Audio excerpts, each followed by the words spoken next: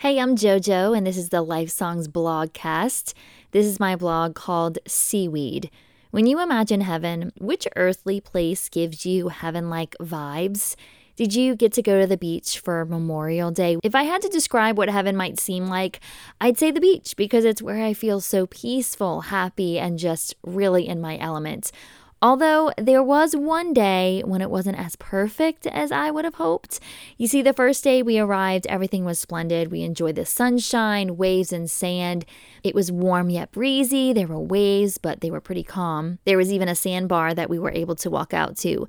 The sand was even pleasant, and in the shade, it was so cool and relaxing to just dig your feet into.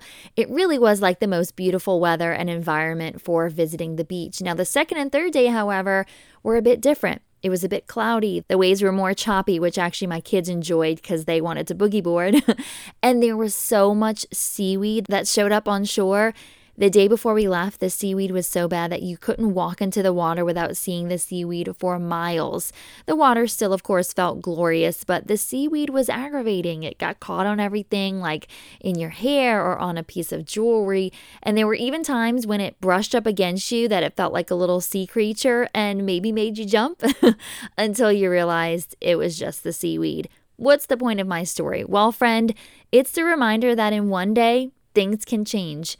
Sometimes it's favorable, and sometimes it's something you didn't plan for and you might get frustrated by.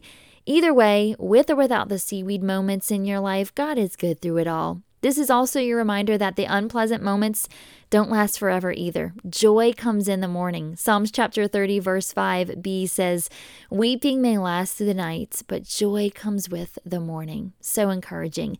And then the next day, my sister called and said that the beach was completely clear of the seaweed. And I went back to the picture-perfect beach I know and love. Was she just trying to get me to come back? That's definitely questionable. There are great days and there are super discouraging ones, but none change the fact that you, friend, are unconditionally loved by God the Father. Thanks for being a part of this Life Songs family.